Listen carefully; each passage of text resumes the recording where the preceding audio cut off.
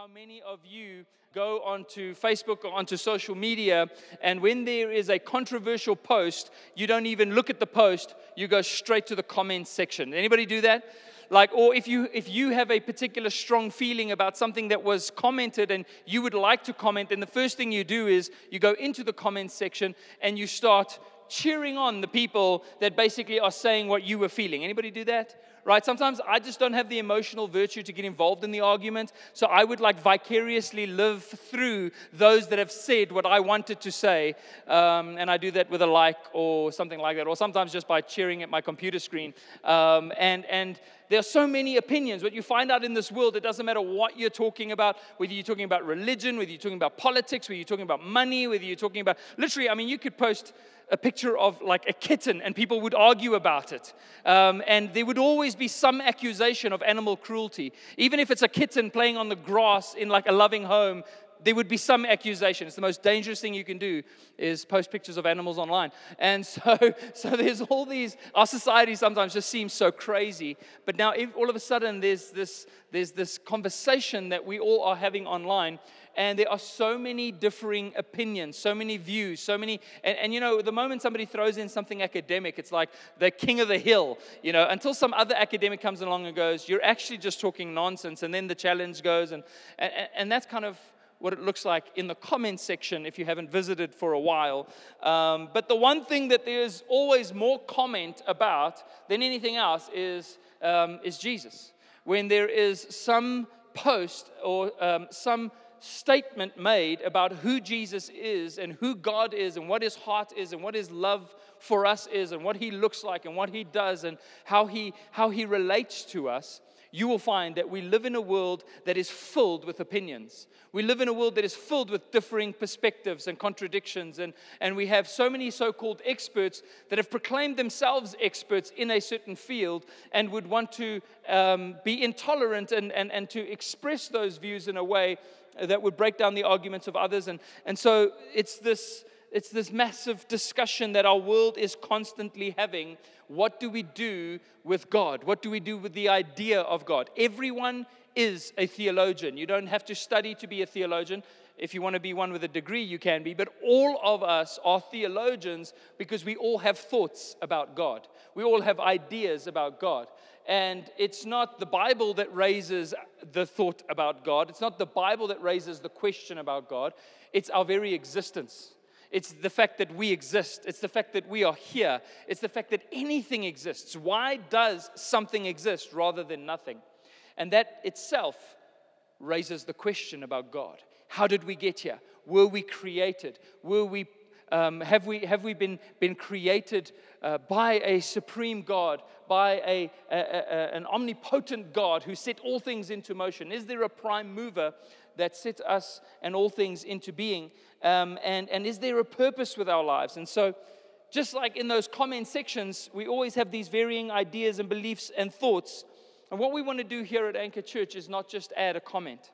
We don't want to just post another misinformed comment with the idea of sparking another argument. We want to go straight to the source. We want to go straight to the scriptures and how God chose, the one God who did put all things into being. He chose to reveal himself through his word and through his son, Jesus Christ. And that's what the book of Hebrews says, that in past times God had spoken through the prophets, and in many ways, in many different times, in many different ways, he spoke to us concerning who he is. But in these latter days, he has spoke to us completely, and the whole message, the full radiance of his glory has been expressed through the person of Jesus. And so we discovered in week 1 of the series that Jesus is everything God has ever wanted to say. We don't have to wonder anymore. We don't have to consider the arguments in the comments section, because this is not just about opinion. This is not just about perspective. This is about truth. And this is about the truth of who God is as God, the true God, who is the author of truth, who is everything that is true. How he chose to reveal himself, and he chose to reveal himself through the person of Jesus. So everything that contradicts the person of Jesus is untrue. It is all untrue. And everything that is who Jesus is and who Jesus said he was and that reveals the heart of God, that is the truth that we have of God. So we're not guessing about this. We're looking at God's most powerful and complete self-declaration. He chose to tell us about who He is, and He did it through His Son called Jesus. And so the writer of Hebrews, here in this great letter that was written, the writer of Hebrews essentially puts the audience to this task: to no longer base their walk with God and their view of righteousness on their religious heritage or upbringing. All of us have some sort of a religious upbringing, even if your religious upbringing was atheism, because atheism in itself is something that you can only undertake by faith, because you don't definitely know that there's no God, so all you can do is believe that there's no God, which puts it in the same category as every other religion. And so every single religious heritage that we were all raised up in different households with different homes and different backgrounds, different parents, different types of exposure to church and to God and to Jesus. Is what God wants us to do. He wants us to not base our view of God on our religious heritage or on our Old Testament ideas of holiness or on the opinions and perspectives that we've heard from others. But this is what the book of Hebrews continually says again and again and again and again. Please listen. Please listen. Please hear. Please mix with your hearing faith. Please believe in what you hear. Slow down. Tune out the comment section, shut the browser, stop listening to different opinions, and listen to the one message brought by God Himself in the flesh, Jesus, as the full expression, the exact imprint of His nature, and base everything that you believe about God on that expression and not on comments and perspectives and upbringing and heritage and religion. Amen? Let's look to Jesus. Tune out the rest of the noise and hear clearly who it is that God declares Himself to be. To hear the one message that God sent to us, not through the angels, not through a messenger, not through a prophecy, but through His own Son. It's the greatest message that has ever been shared, brought by the greatest messenger that has ever been sent. God Himself brought the message to us. And that's why Hebrews 1, we looked at, it says, Jesus is greater than the angels. He's greater than one that just brought a second-hand message. He came firsthand, face-to-face, and He brought the message to us through His life, through His death, through His resurrection. He said, this is who God is. And that is the message. The message is that Jesus is enough. That Jesus is enough. That what He did on the cross is more than enough. That His grace is sufficient. That wherever sin abounds, grace abounds so much more. And that the complete work of Jesus on the cross was everything that we needed to be made right with God. It was everything that we needed to know God and to be able to enter into a relationship with Him where we can grow in knowledge of Him, not as second-hand information, but through an authentic walk with Him ourselves. The sacrifice is complete. He is the founder of our salvation, as we looked in Hebrews 2. He's the one through whom we get salvation and the originator of a new covenant, a new way of living, a new way of relating, a new way of walking with God. We don't have to live according to the Old Testament. It doesn't mean we discard the Old Testament. We understand the Old Testament in context of the New. But we do not live and relate to God like those that lived in the Old Testament. And so it calls us, the book of Hebrews and all of Scripture, to fix our eyes on Jesus, to consider Jesus, to consider Him as the high priest of our faith, the one that is the pinnacle of our faith and everything that we proclaim. And that's why Hebrews 3, verse 1 to 2, and we're moving into Hebrews 3 and 4 today. Hebrews 3 says, therefore, holy brothers and sisters, you who share in a heavenly calling, consider Jesus. Consider Jesus. This is God's invitation to us in everything that we do, to consider Jesus, the apostle and the high priest of our confession, who was faithful to Him who appointed Him. Jesus was faithful to complete the work. He said to God, even though He faced major stress and anxiety on the night that he was betrayed, and on the night that He was going to begin the journey to the cross, He knew what lay ahead of Him. And in a moment of humanity, Jesus asked the Father, if there is any way that this cup may pass on from me, then please let it be so. But even so, not my will, your will be done. He was faithful. The Bible says that God, through Jesus, for the joy that was set before him, endured the cross. Jesus knew that what he was paying a price, but that price would result in joy as God would be able to take those that were separated from him, and all of us that have been separated from him through sin would be brought near.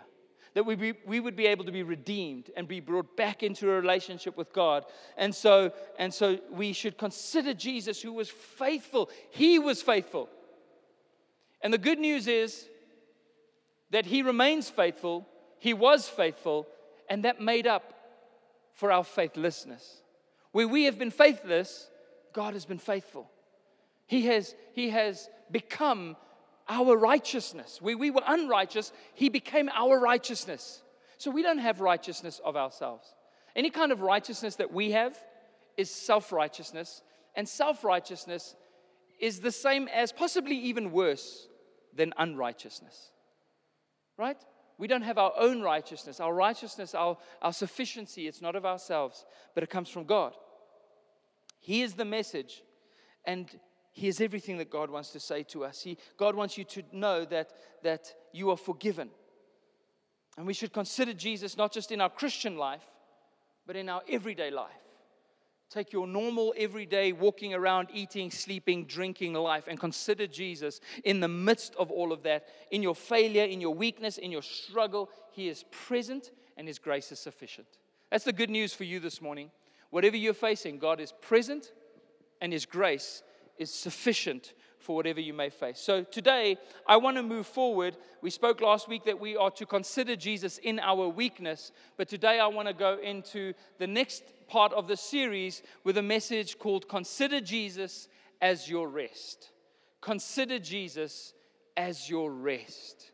We are to consider him as the true rest, the only rest that we can find for our souls and for our heart and for our spirit. And St. Augustine said, our heart is restless until it finds its rest in thee. Our heart is restless. God is our creator. He is our maker. He is the only one that can fulfill us. Many people have spoken about this idea of a God-shaped hole that is on the inside of all of our spirits. And there is nothing in this world, no matter how much you try and fill it, that can fill that void outside of Jesus himself. It is only God that can fulfill us. And it's only when we find our fulfillment and our worth and our significance and our future and our faith in him that we begin to feel at rest. We have all kinds of people talk about rest. People spend a lot of money going on holidays. People do everything they can to create a calm environment. And some people even read up on websites about Zen and about just how to create calm. Everybody is trying to create calm. Everybody is trying to attain peace in their hearts and in their lives. I've often thought to myself, if I could take peace and I could box it and sell it as a product, it doesn't matter what price tag I put on it, I wouldn't have enough stock. Because people are desperate for some measure of peace in their lives. And when you don't have peace, you're constantly running around looking for it. But you're not going to find it. Because your heart will remain restless until it finds its rest in him. Until we find our rest in Jesus. I'm going to go ahead and pray for us this morning. We're going to get into Hebrews 3 and 4, looking at how Jesus is our rest. But let's pray together first. Lord, we thank you so much this morning that we can come to you, and at this moment, we can already begin to experience your peace. We can already begin to experience how our faith shifts from all the things that we do to try and find peace in this life, to try and settle ourselves, to try and move forward. And we can just let go this morning, Lord God. I pray that there would be a great act of faith, of letting go and just trusting in you to fulfill us, to satisfy us, to give us everything that we need, Lord. We thank you, Jesus, that in you we have everything we could ever have needed, that we have fulfillment and significance and worth and love and joy and a peace that transcends understanding. And we thank you, Lord God, that would just invade our hearts right now in Jesus' name. Expel every other thing that wants to take up residency there. And God, that you would cause us to become established and rooted and grounded and secure in your love. We thank you for your word, Lord. We thank you for how it speaks to us, encourages us, and builds us up and gives us peace. In Jesus' name. Everybody said? Amen. Amen. So if any of you have children between the ages of about 3 and 7, or if you remember from when your kids were in that age gap, you will know that driving around with small kids involves fielding literally hundreds of questions, right? Questions about every single thing that you could possibly think about. My kids, my boys, are always thinking up new things to ask me. This morning, literally driving here as we stopped at church, Eli asked me how snails have babies, right? How do snails have babies? Have you ever wondered? Because I just thought snails they're just there. You know, they're just like around. They're just kind of in the plants. That's how they appear. They just appear in the plant. But how does a snail get born, right? Has anybody ever thought that question? And so you get asked all these questions all of the time. I get asked so many of them every single day. My boys are constantly wanting to know things. And so what I do is I don't answer at first. I pretend like I didn't hear. And then and maybe some of you parents, I want my boys to think I know everything, right? So I don't ever want to be stumped. And so I'll quickly Google so this morning, literally on my phone, how do snails give birth? That was my Google search this morning in the car, and it turns out they actually lay little eggs that then hatch, and the shells are really soft and whatever. And so I told my boys, and they're amazed at how I know everything. Although Eli did once tell me when I said to him I didn't know, he said, "Can you Google it?" So I think he's on to me. He's on to the fact that I'm getting my info somewhere else. But the point is that even as children, we always want to figure everything out. We're uncomfortable with mystery. We're uncomfortable with things that we don't understand, that we don't know. And it doesn't matter what we need to do. We're always trying to figure out life. We're always trying to make a plan. We're always trying to work a problem. We're always trying to get to some place where ultimately we would be in control because we have the knowledge and we have the understanding, and so we can just determine the outcome. But we live this way as people, always trying to find a solution to every problem. And we tend to avoid the kind of things that we cannot fix or figure out. Have you noticed that? Many of us, probably all of us, run away even from areas within our own souls that we know we can't figure out or fix right away. That it's going to take some hard work and some grace and some time to sort those things out. And so we avoid them. We pretend like they don't exist. We lock things away. So we tend to avoid things we can't figure out or can't fix in an instant, and figure everything else out to give ourselves this semblance of stability in our lives and settledness and security. And that's what we all are doing, but that often means that we're running around trying to figure out life. If you watch media and you read books and you look at what people are saying, there is a massive, never-ending, constant effort to figure life out. Everything is about from the little things to how to do small things in your home better, to how to have a better posturing towards life, to how to achieve success, to how to. It doesn't matter what it is. We're on this search, this run, this journey, trying to figure things out, and we do that with our faith as well.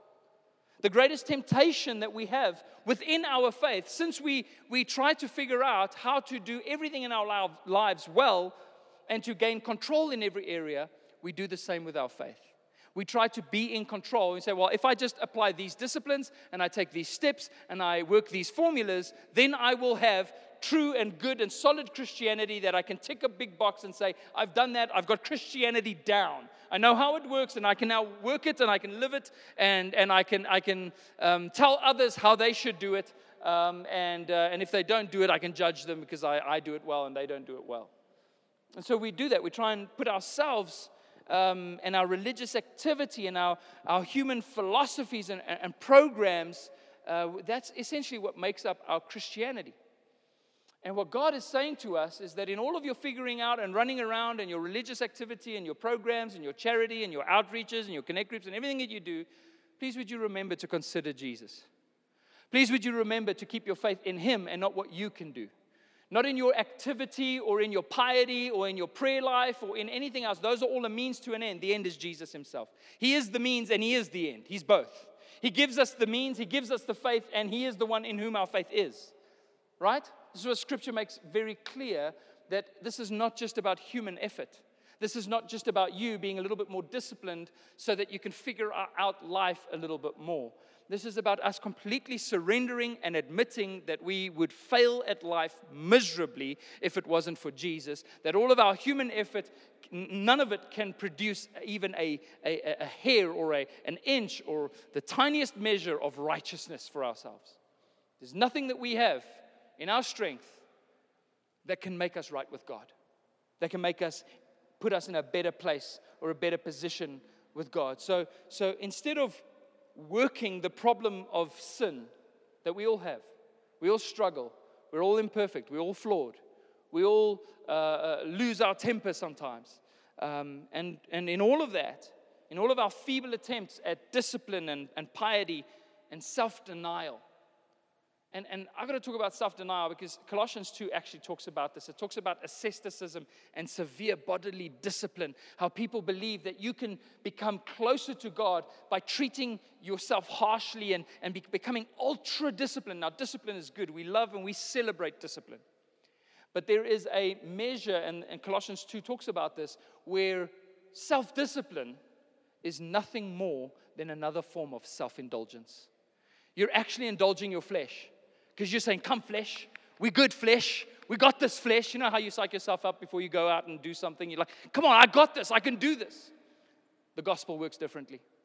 The gospel starts with you saying, I cannot do this.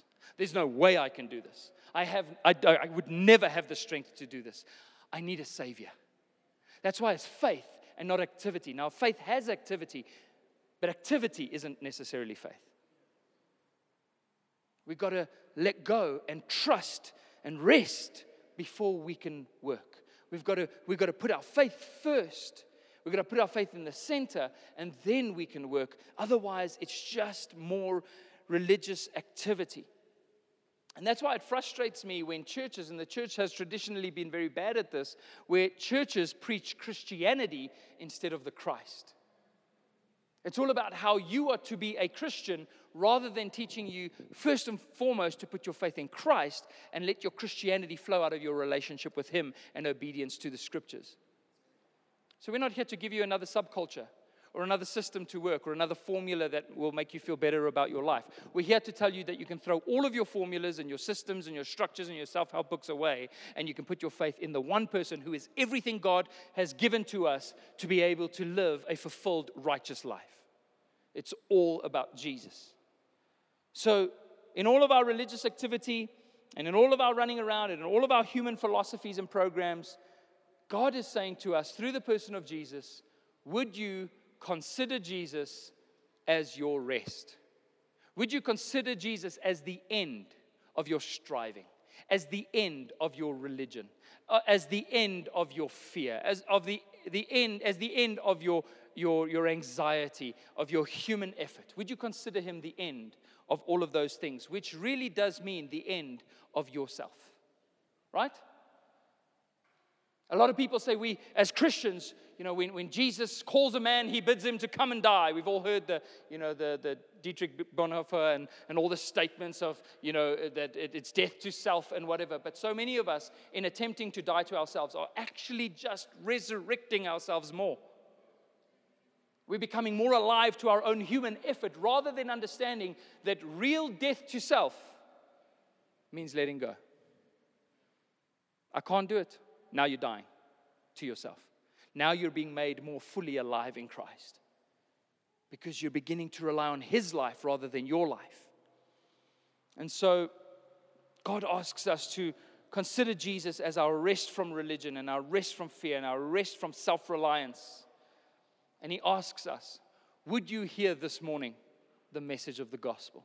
Would you hear this morning the message of Jesus that He brought to us and believe in it and trust in it with all of your soul and let go?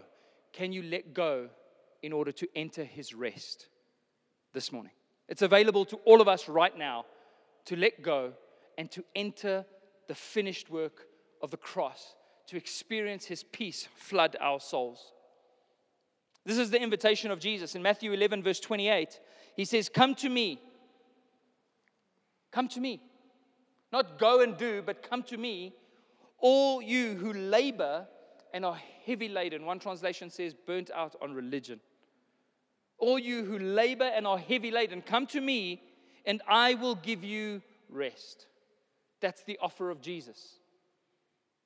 Take my yoke upon you and learn from me, for I am gentle and lowly in heart, and you will find rest for your souls. One translation says, come and walk with me, and I will teach you the unforced rhythms of my grace.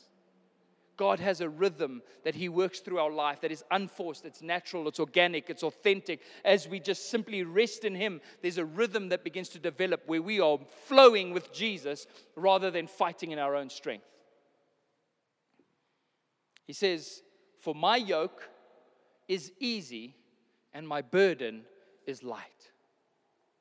We work hard as Christians. I mean, we work hard building the church. We sacrifice, we give, we use all of the energy and the time that God has given us to do something that is of value in this world, but we do it all from a place of rest.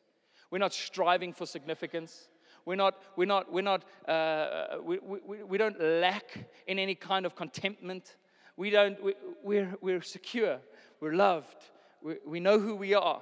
And from that place, we can work harder than anybody else, but we don't do it as a form of striving for righteousness or significance. We do it because we know we already are righteous and significant.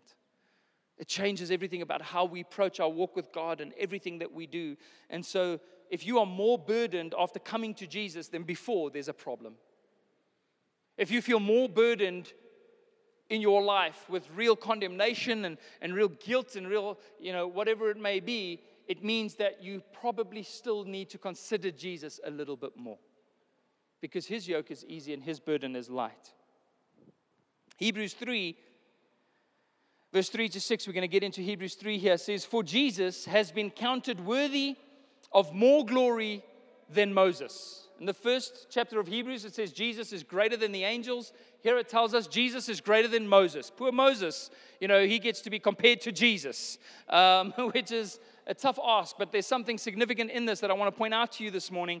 But Jesus is counted worthy of more glory than Moses, as much more glory as the builder of the house has more honor than the house itself. One actually is the one building, the other one is just being built.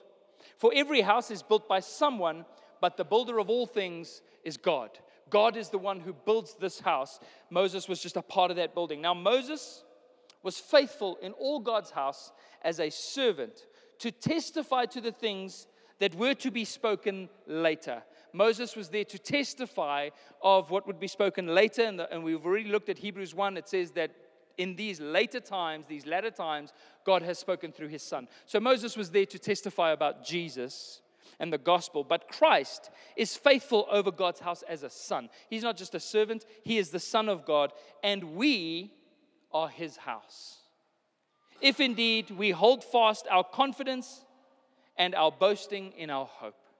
If we hold to the confidence of the message, in other words, we don't go back to self-reliance, trusting in our own strength, but we hold fast to what we have in Jesus. If we do that, we are literally, as Jesus builds His house, we become a part of that house. We become a part of His church, a part of His building, a part of what He is doing. In chapter 1, it tells us Jesus is better than the angels. Because the angels, the word angelos means messenger, and He was not just a messenger, not just an angel, but He was the Son of God who brought the final and full message of the gospel. And now it tells us that Jesus is better than Moses. Moses was a faithful servant, but Jesus is the Son of God. Now here's the reason why that's significant. Because Moses is the one who instituted the law. Moses is the one who, having led the people of Israel out into the wilderness, out of Egypt, across the Red Sea, he went up onto Mount Sinai, and there he received the law that revealed the righteousness and the holy standard of God. And that was given to all of Israel for a purpose. And so Moses represents the law. Moses represents us relating to God through rules and through principles and through laws and through religious ceremonial structures that we need to follow in order to be able to relate to God. The law was instituted through Moses in the Old Testament. And some people think that we're still supposed to relate to God in that way. This is a real struggle for Christians. They say, well, I'm still supposed to follow the 10 Commandments, right? I'm still supposed to go and read the book of Exodus and see all those things. And although it becomes awkward, have you ever tried to do that? Go and read Exodus 20, and go on into Leviticus and look at the laws, and you find out that you have to break a goat's neck every time there's an unsolved murder in the city. Do you think about how many goats we would kill? If that was Joburg, we wouldn't have enough goats. If you have a roof, you need to put a fence around your roof. It made sense back then, laws that were for the good of your neighbor, but now it doesn't really make sense anymore. But if we're going to follow the law, the Bible says, then you've got to follow the whole law. You can't pick and choose your laws. And if you break one, according to the book of James, you break them all. You're guilty of the entire weight of 613 laws and all of their interpretations. So if you're going to live by the law and be made right by the law, if you're going to live according to Moses, and Moses and his law is going to be your savior, then you better follow it, and you better follow it properly. But there's somebody greater than Moses. There's a greater way. There's a better way for us to be able to relate to God. Romans tells us that the law wasn't there to end or to cure our sin. In fact, it tells us in the book of Romans that the law could never do that. It could never fix us. The law is like somebody who could diagnose the problem but couldn't actually cure it. It could only diagnose the disease of sin. It was there to make us aware of our need for grace. It was there to reveal the fact that we need a Savior. Because we're such self-deceived people that if it wasn't for the law, if we didn't have some sort of a standard that we were trying to measure ourselves against, we'd all think we were good. Have you ever, you could go to literally a serial killer sitting in a prison cell awaiting the death sentence that would have killed 20 plus people and say, are you a good person? And no matter what, we all say, I think I'm a good person. I've made some mistakes. I've done some things that I shouldn't have done. But in my heart, I'm a good person. Have you heard that? That's what we all say. It doesn't matter what we do. We proclaim ourselves good. But how good is good? What's the standard? What does it mean to be good? Well, here's the law of God. That's the minimum requirement for actual holiness and goodness. How many of us can follow that? Try and follow the law. C.S. Lewis speaks about this. He says, it's only the man that has tried very hard to be good that realizes how bad he actually is. You don't know the strength of the wind if you lie down. A bad person actually knows nothing about badness because they don't resist it in any way. The person that has resisted temptation for 5 minutes knows more about his own badness than the person that has never resisted. And the person that has resisted for an hour or for a day or for a week knows more than any time before, because it's only when you try in your own strength to overcome your own sinfulness that you realize how sinful you actually are. And so if you want to know how bad you are, try hard to be good and be honest with yourself. Make all those promises that you make to God and then see if you can keep them. Right? That's how we'll see it. But so what the law does is it actually reveals how not good we actually are. It reveals how flawed we are and how much we need a Savior. And that is why it says that Moses, who brought the law, was only a servant testifying of things that would be spoken later. What was spoken later? The gospel, the grace of God, Jesus who came to save us from our sins. He was there to set the platform upon which we would understand that we need a Savior, so that when the Savior arrived, we would embrace Him. You can only embrace the Savior when you know that you need one. And this is where the religious people, even of Jesus' day, missed the boat completely, because they were so self-righteous, they didn't want to submit to a Savior. When you're so busy saving yourself, you won't allow anybody else to come and save you. I was reading again some Watchman Nee last night, where he speaks about how a drowning man must be left to the point where he is literally exhausted. If you swim up to a person that is trying to still fight in their own strength to stay afloat, they're going to take you down with them. And so I know of some lifeguards, I've heard of some lifeguards that would swim up to people that are drowning, and the first thing they do is punch them in the face. Knock them out, because then you can save them. But as long as they are kicking and screaming and scratching and clawing, you're both going to drown. And so oftentimes, God allows us to come to the end of ourselves, the exhaustion of our own strength, the admission that we need help. And then He goes, finally, I can step in and I can wholeheartedly and completely save you. So we need to rest in order to be saved. That's why Moses testifies of things that were to be spoken later. Listen to this. Galatians 3:19 says, what is the purpose of the law?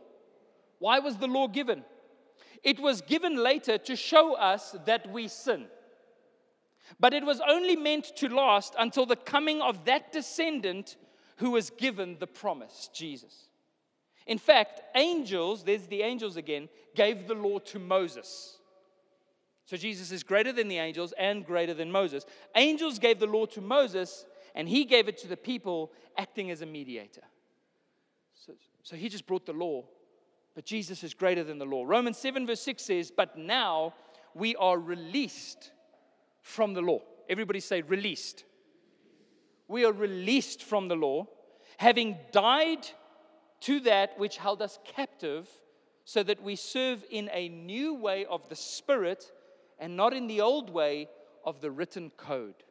We're not serving God according to a written code. We're living and moving and being moved by the Spirit of God, working within us, transforming us, and leading us into full and complete righteousness. In fact, the Bible says if you live according to the written code, what you're doing is stirring up sin within you. The strength of sin is in the law. So if you want to be a very strong sinner, please follow the law. That's how you're going to strengthen the rebellion within you.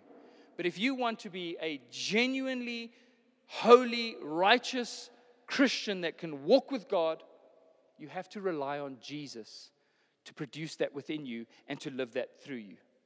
Because there's nothing good in us. So this is the new way of the Spirit. It is an authentic faith walk with God. This is where we rely on the finished work of the cross rather than in our own obedience to a written code. And let me say this, that doesn't change what is right and what is wrong. It's not as if the standard is different. It just means that we are now made right with God, and therefore we find the strength in Him to actually obey the law, but not by looking at the law, by looking at Jesus.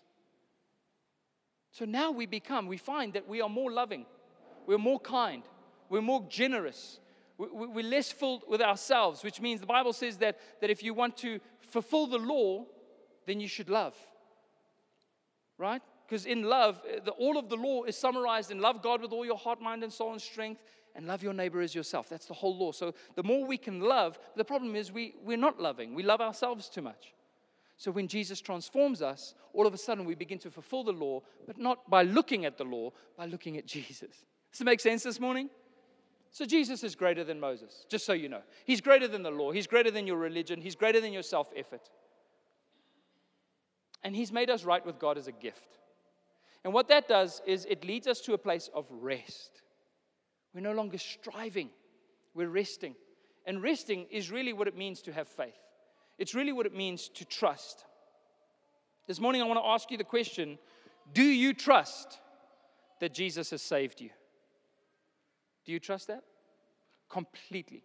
Do you believe this morning that you are completely, 100%, perfectly righteous before God? That there is not a single thing that stands between you and His presence. Do you believe that? If you really want to honor God, you would believe it. If you really want to glorify God, you would declare Him true by believing it. Do you trust that Jesus has saved you? Are you living in the power of that salvation? Or are you still this morning trying to save yourself? Are you still reserving a little bit of what can even feel like dignity for yourself? Like, some of us would prefer for God to punish us so that we can retain some personal dignity rather than just accepting grace, because that removes me of any praise or accolade. See, that's why it's death to self. I cannot claim any single thing in my life as coming from me. Nothing. I can't claim a thing. I can only live the life that I live because of God's grace. Hebrews 3:7-8 says, therefore, as the Holy Spirit says today, listen to this again. As the Holy Spirit says today, if you hear His voice this morning, do not harden your hearts as in the rebellion. on the day of testing in the wilderness. If you hear his voice, don't harden your hearts against grace. Don't harden your hearts against the gospel. He says, please listen.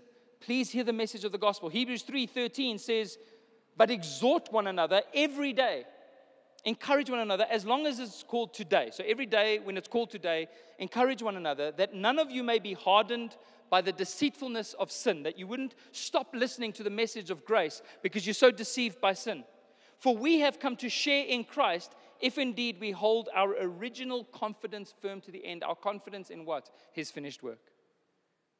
Don't harden your heart. Don't be deceived by your own sinfulness into thinking that it's up to you again. Keep your confidence in Jesus. He continues, Hebrews 3, verse 16, 18, and 19 says, for who were those who heard and yet rebelled? Who are the people? Who's he referring to? Those in the wilderness that heard and yet rebelled. He said, was it not all those who left Egypt led by Moses? Those that walked out of Egypt led by Moses. And to whom did he swear that they would not enter his rest? To whom did God say that they would not be able to enter into his rest, but to those who were disobedient, right? They were disobedient to God. That's why they couldn't enter the promised land. They couldn't enter his rest. What was the disobedience? Listen to this. So we see that they were unable to enter God's rest because of unbelief. That was the disobedience. Not stuff that they did. The stuff that they did was a result of the unbelief. But it was the unbelief in their hearts that kept them from entering rest. In other words, if you hear the gospel and you don't put your faith in the gospel, you cannot experience the rest of God. You cannot walk into his peace. You cannot experience this life that God has given us because it only comes from submitting ourselves and listening and putting our faith in what Jesus has done on the cross. Hebrews 4:2 says, for good news, which is that's the word gospel, for good news came to us just as to them in the wilderness, just as to Israel. But the message they heard did not benefit them. It did not help them because they were not united by faith with those who listened. And it implies there those who believed. They couldn't be united. The people of Israel could have been united in faith with us today that have faith in Jesus. But because they didn't mix their hearing with faith, they couldn't be united with us. They didn't listen to the message of the gospel. So not believing in what Jesus has done for you, not believing in the good news, is disobedience. It is the source of pride. I'll do it by myself. And it's the source of all disobedience, which means we cannot enter into God's rest as long as we're running around in our own strength. This is why Israel and a whole generation died in the wilderness. And even though Moses begged God, please, he stood on Mount Nebo looking out over the promised land, but could not enter even though he begged God, because the law will never take you into the rest of God. You'll never enter his rest through the law. But then he goes on in Hebrews 4, and I want to end on this morning. Hebrews 4 verse 4, it says, for he has somewhere spoken on the seventh day in this way, and God rested on the seventh day from all of his works. He says in verse 9, so then there remains a Sabbath rest for the people of God. For whoever has entered God's rest has also rested from his works as God did from his. So now he's talking about how do we. He says there remains a rest. Even though Israel didn't enter it because they weren't united with those who have faith. They didn't put their trust in the good news that came to them. But there remains a rest, a Sabbath rest for all of us. What is the Sabbath rest? The Sabbath rest is that God worked for 6 days, and on the seventh day, he rested. And that's the rest that is available to us. Here's the thing about creation. If you read the book of Genesis, you'll see that God created us on the sixth day, on the last day. And so what was the first day of man's life? It was the day of rest. It was the day of rest. So we must rest in God first before we can then do what God has called us to do. Watchman Nee said this in his book called The Spiritual Man. It says, whereas God worked 6 days and then enjoyed his Sabbath rest, Adam began his life with the Sabbath. For God works before he rests, while man must first enter into God's rest, and then alone can he work. We must first enter into the rest of God before we can begin to fulfill the plan of God in our lives. And so here's the point. Colossians 2 tells us that you should no one disqualify you or judge you according to how you observe the Sabbath, because these things are just a foreshadowing of that which is to come. It was just a prophecy. It was just an illustration, the substance of which is Christ. In other words, whether you choose to take one day out and glorify God as a Sabbath day, or whether you choose to not have a Sabbath day, but consider every day a day to honor God, the Bible says in Romans 14, that's fine. And it says in Colossians 2, the substance of all of that resting was simply to point us to Jesus. In other words, Jesus is the Sabbath. He is the Sabbath. And we don't just celebrate a Sabbath or have a Sabbath once a week. It's a good idea to have a day of rest. But we don't just have a Sabbath once a week. We live in the Sabbath. We live from the Sabbath. We work from the Sabbath. We fight from the Sabbath. Because we are in Christ, in a place of rest, and through him we are able to work. So Jesus is the Sabbath. He's our rest from all human striving and endeavor, the rest from the law. He's our rest from our works. Those who have put their faith in Christ have rested from their works as God did from his. He rested. Why? Because the work was finished. What did Jesus say on the cross? It is finished. So if you're going to put your faith in Jesus, it means that you have a banner over your life that declares, it's finished. The work is done. The work is complete. And that faith that we have in Jesus produces true rest. So he finishes in Hebrews 4, and I'm just going to read 4:11 to 12. Listen to this. He says, let us therefore strive to enter that rest. Let us be diligent to rest. Let's work hard at resting, so that no one may fall by the same sort of disobedience that Israel fell under. For the word of God is living and active, sharper than any two-edged sword, piercing to the division of soul and spirit, of joints and marrow, and of discerning the thoughts and intentions of the heart. And in Hebrews 4:3, jumping back a couple verses, it says this. Hebrews 4:3. It says, for we who have believed enter that rest. Would you consider Jesus as your rest? We who have believed, we enter that rest. So he says, be certain, church. Be intentional. Be watchful to rest. We don't find ourselves, because he says, if we don't listen, we'll slowly drift. Let's pay closer attention, lest we drift. What will we drift back to? Self-reliance, self-righteousness, saving ourselves, back to the law, back to religion, back to self-help. No, be diligent to rest. Preach the gospel to yourself every day. When you're getting into a mode where you're starting to operate in your own strength again, trying to figure things out, trying to make things happen. When you're tempted to do that, consider Jesus as your rest. God's word, this truth, cuts down to the divide of the soul and the spirit. In other words, that which is ours and that which comes from God. It cuts down between those two. And it says that not all activity that looks religious is from God, only that which is done in faith in his Son. That's why the Bible says that everything that does not come from faith is sin, because it's in our own strength. It's self-reliance. So it cuts down. But faith in him comprises of total obedience, and that produces a lifestyle of obedience. So be diligent to rest in Jesus. And I'm just going to throw this in here for free. But that means that we can no longer make excuses. We can no longer make excuses for sinful lifestyles. You know why? You're not a slave anymore. We read it in Hebrews 2. We're no longer slaves. So the fact that we have the grace of God and the complete work and the finished work, it doesn't mean that means we can go and do whatever we want. If you think that way, you don't understand or know or have experienced grace yet. Because what grace declares, the Bible says in Romans, we covered this last year, is that grace has triumphed over sin. Therefore, we're no longer under sin's dominion, because grace has triumphed over the law. If we were under the law and you were struggling with sin, I'd say, well, that's how it works. You're not going to get free from that. But we no longer sin. Why? Because we're under grace, which means we have been released. We're no longer slaves. So stop, again, this is for free. Stop making excuses for why you're sinning. Stop saying it's because I'm not strong enough.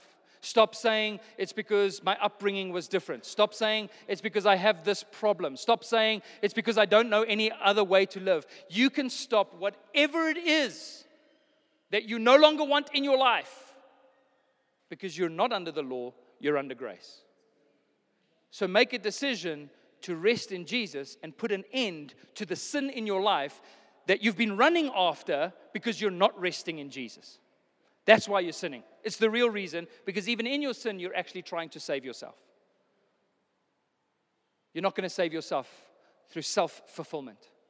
You're going to save yourself through resting in Jesus. And you'll find every bit of the satisfaction and fulfillment that you've looked for in other places. And you'll be released from a lifestyle that leads away from Jesus. So let's be diligent to rest in Jesus. It's not just wise. It's not just a luxury to rest. It is faith itself. It is obedience to God. And it is life itself to all of us. And I want to encourage you, rest in Jesus. Walk in the power that comes from that. And you will experience a new kind of freedom and life and peace and joy that you've never known before. Won't you consider Jesus as your rest? Amen? Amen. Let's go ahead and pray together this morning.